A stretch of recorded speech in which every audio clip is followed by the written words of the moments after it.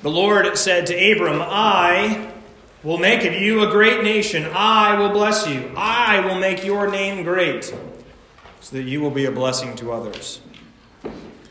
Would you please pray with me? May the words of my mouth and the meditations of all of our hearts be acceptable in thy sight, O Lord, our rock and our Redeemer. Amen. The people who seem to have it all are the ones who drive me crazy. Now, you all are good and faithful and kind people. You're here in church on daylight savings, so you're really good and kind and faithful people. So you don't know what it's like to feel like I feel like about these kind of people. But when they go parading all their successes, all their perfections, it just kind of gets me all sorts of frustrated. And it's even worse when the people in question claim to be Christians. These are the type of people who get on social media and they brag about all the blessings God has rain down upon them while giving you a tour of their $1.5 million house. They're the people who, after experiencing some apparently divine miracle, start raking in the dough from making the right investment, and then they say, I just got back from traveling to Borneo, and it's nice to be back here in Virginia. They're the type of people who make it seem like being a Christian means there are no problems, there's no fights with spouses, there's no disagreements with kids, there's no bills to be paid, no medicine to take, so long as you invite Jesus into your heart. People like the prophet Joel. Not Joel from Scripture, but my best friend in the whole wide world from Houston, Texas, Joel Osteen. Joel Osteen, who promises, so long as you pray, so long as you read your Bible, you will be healthy and you will be wealthy. Some of the most faithful people I've ever met are the poorest and the sickest people I've ever known. So what about other Christians? What about those who are dealing with poverty, those who are dealing with hunger? What about the family that shows up in church only to get in their car and continue the fight that they paused when they pulled into the parking lot? What about that person who sits in the pews week after week feeling less and less sure about this thing called faith? Now, miracles do happen, don't get me wrong. The least fortunate can become the most fortunate. After all, Jesus did say, I came that the last will be first and the first will be last. It just seems like sometimes those who go from being last to first want us to believe that they got there all on their own, which is complete BS. It's absurd. No one is self-made. Everyone is the product of somebody else. And even though we know it's absurd, we can't help ourselves from consuming it with reckless abandon. We're suckers. We're suckers for the supposedly self-made fortunes, the get-rich-quick schemes, and the just take this pill and you'll lose all your fat babble that we hear about on television. And frankly, if we want to live into those narratives, if we want to consume those narratives, we are more than welcome to do so. They just don't really have anything to do with Jesus. Now, every single verse in the Bible is important. Every single one.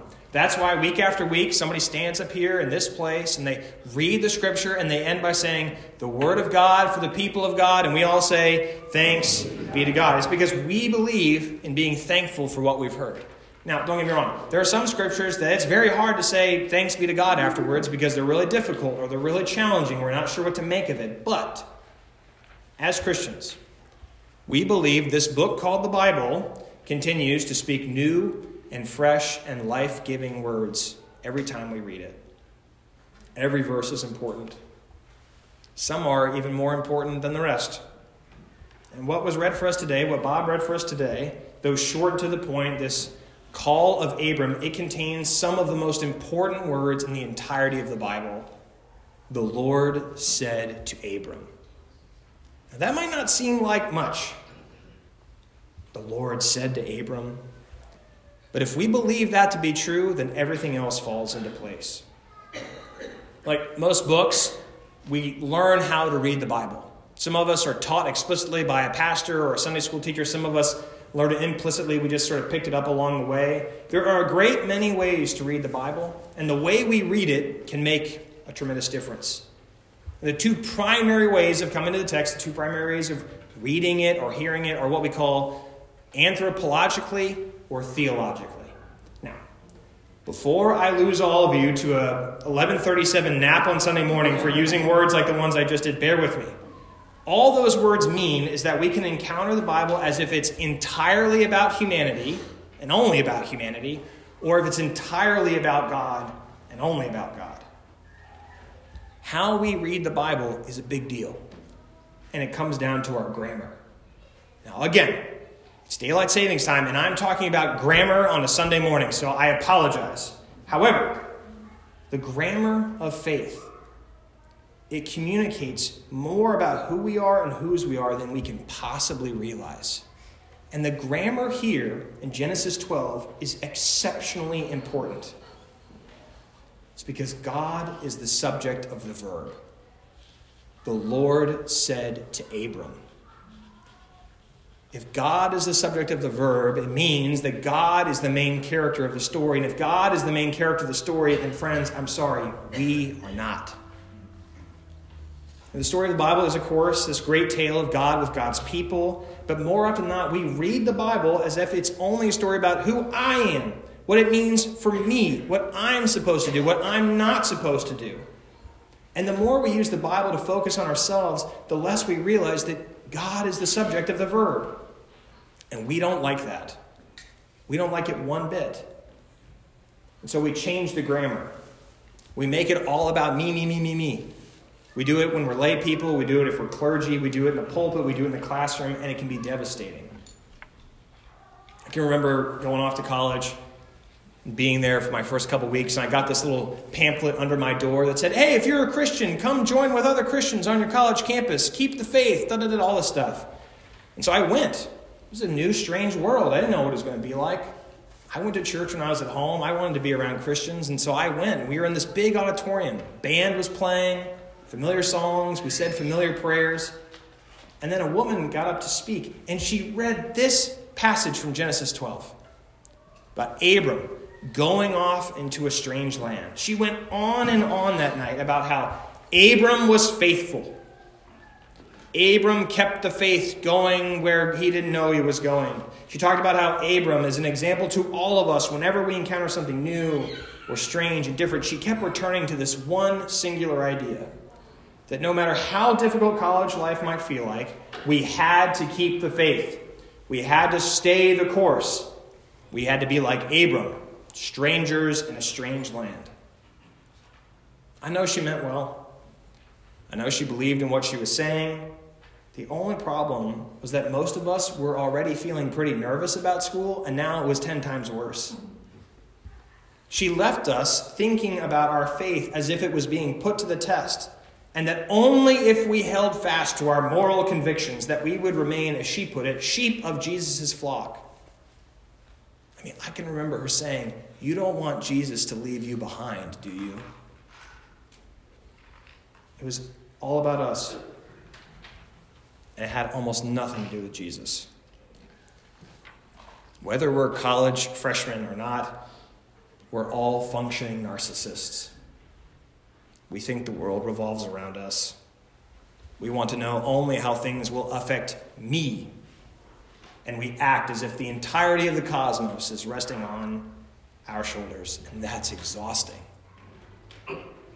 For some reason, bad theology mostly, we read the story from Genesis 12 as if Abram is somehow special, that he has some sort of perfect characteristics, that he is holy, which is why God has affection for him. There has to be something unique and profound and special about Abram that led to God wanting to bless the world through him. But the truth is, we don't know squat about Abram at this point in the story.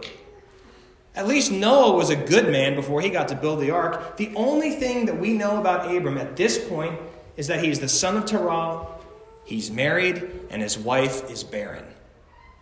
That's it. And yet those details are everything. They are everything because these two people carry absolutely nothing significant about them. And what happens from this point forward is that God does miraculous things in the lives of two people who had no potential for anything on their own. God chooses nobodies to bless the world. I don't know how that makes you feel, but that brings me great comfort. Because if God could bless the world through two people who had no hope in the world at all, then maybe God can do something even through someone like me. Or maybe someone like you. Again, notice the grammar. It's not you that will change the world. It's God through you. God is the one who blesses the world through Abram and Sarai, not the other way around. God is the one who makes a way out of no way. God is the one who calls into existence the things that do not exist. Nothing is impossible for God because God is the subject of the verb. If it were all up to us, if it were all on us, then we would fail. We can't bless the world because we're too concerned with blessing ourselves. We can't fix the world because we're so fixated on our own problems. We can't redeem the world because we're the ones who need redemption. We can't even keep our promises. But God does, always. That's a really crazy thing to think about. Whether you're hearing it for the first time or the 1,000th time, God keeps God's promises. It's true. There's a man named Lenny Duncan. He's a pastor in Brooklyn, New York, at a church that has rapidly grown while he's been there. He's a gifted speaker. He's sought after across the country as someone who can speak the truth about the role of the church in the 21st century. He wrote a book I'm reading right now called Dear Church. But the fact that Lenny became a pastor is completely a miracle. It's a miracle because he had a far greater chance of ending up in prison than behind a pulpit. He's a former drug dealer, sex worker, homeless queer teen, and also he's a felon and a pastor. He tried church again and again when he was younger. And every time he went to a new church, he left feeling worse than he felt when he arrived. He was told Sunday after Sunday, explicitly and implicitly, that he was not enough. That he had to correct himself before he came to the Lord. That he needed to take a good hard look in the mirror to find out if he was really worthy of Jesus' love. Now, if you're any of those things, addicted to drugs, living on the street, a felon, if someone tells you you're pretty damaged, there's no good in you, you know what that leads to? Not faith, more of the same, which is what happened to him. Until one miraculous day, he went into a church just like any other church. He sat in the front pew with his backwards ball cap on, listening to all the church members whispering about him behind his back. But this time he heard something different. Not a different sermon, not a different prayer, not a different hymn, but a different invitation. You see, that Sunday the pastor stood behind the communion table and the pastor said, "This is Jesus' table. And Jesus made no restrictions. So come." There was no membership meeting, no checking of theology, no friendly talk with the pastor ahead of time about whether he was invited or not invited. He was welcomed by Jesus, not the pastor, not the church members. He was welcomed by Jesus. And for him, that was revolutionary. He says that when he walked down the aisle, he says, "Tears welled up in my eyes as I walked forward." This welcome to the table was something I had never experienced in my life. It awakened the shadow side of my relationship with God that I hadn't had the courage to look under. It was like a knife that cut through instantly all the years of shame and brokenness, and it released me from those bonds. I felt free. Grace is like a knife. That invasion of an invitation, it changed Lenny forever. It changed him because instead of being invited to change, instead of being invited to transform, instead of being invited to get your life together, he was invited by God, who works changes in us that we could not or would not on our own. Right then and there, coming to the table, he changed forever. Not because he had all the prerequisites, not because he went to the right school, not because he had the right morals or the right faith, but simply because God delights in making something of our nothing. God chooses nobodies to change the world. So I offer this to you in the name of the Father, the Son, and the Holy Spirit, one God now and forever. Amen. Amen.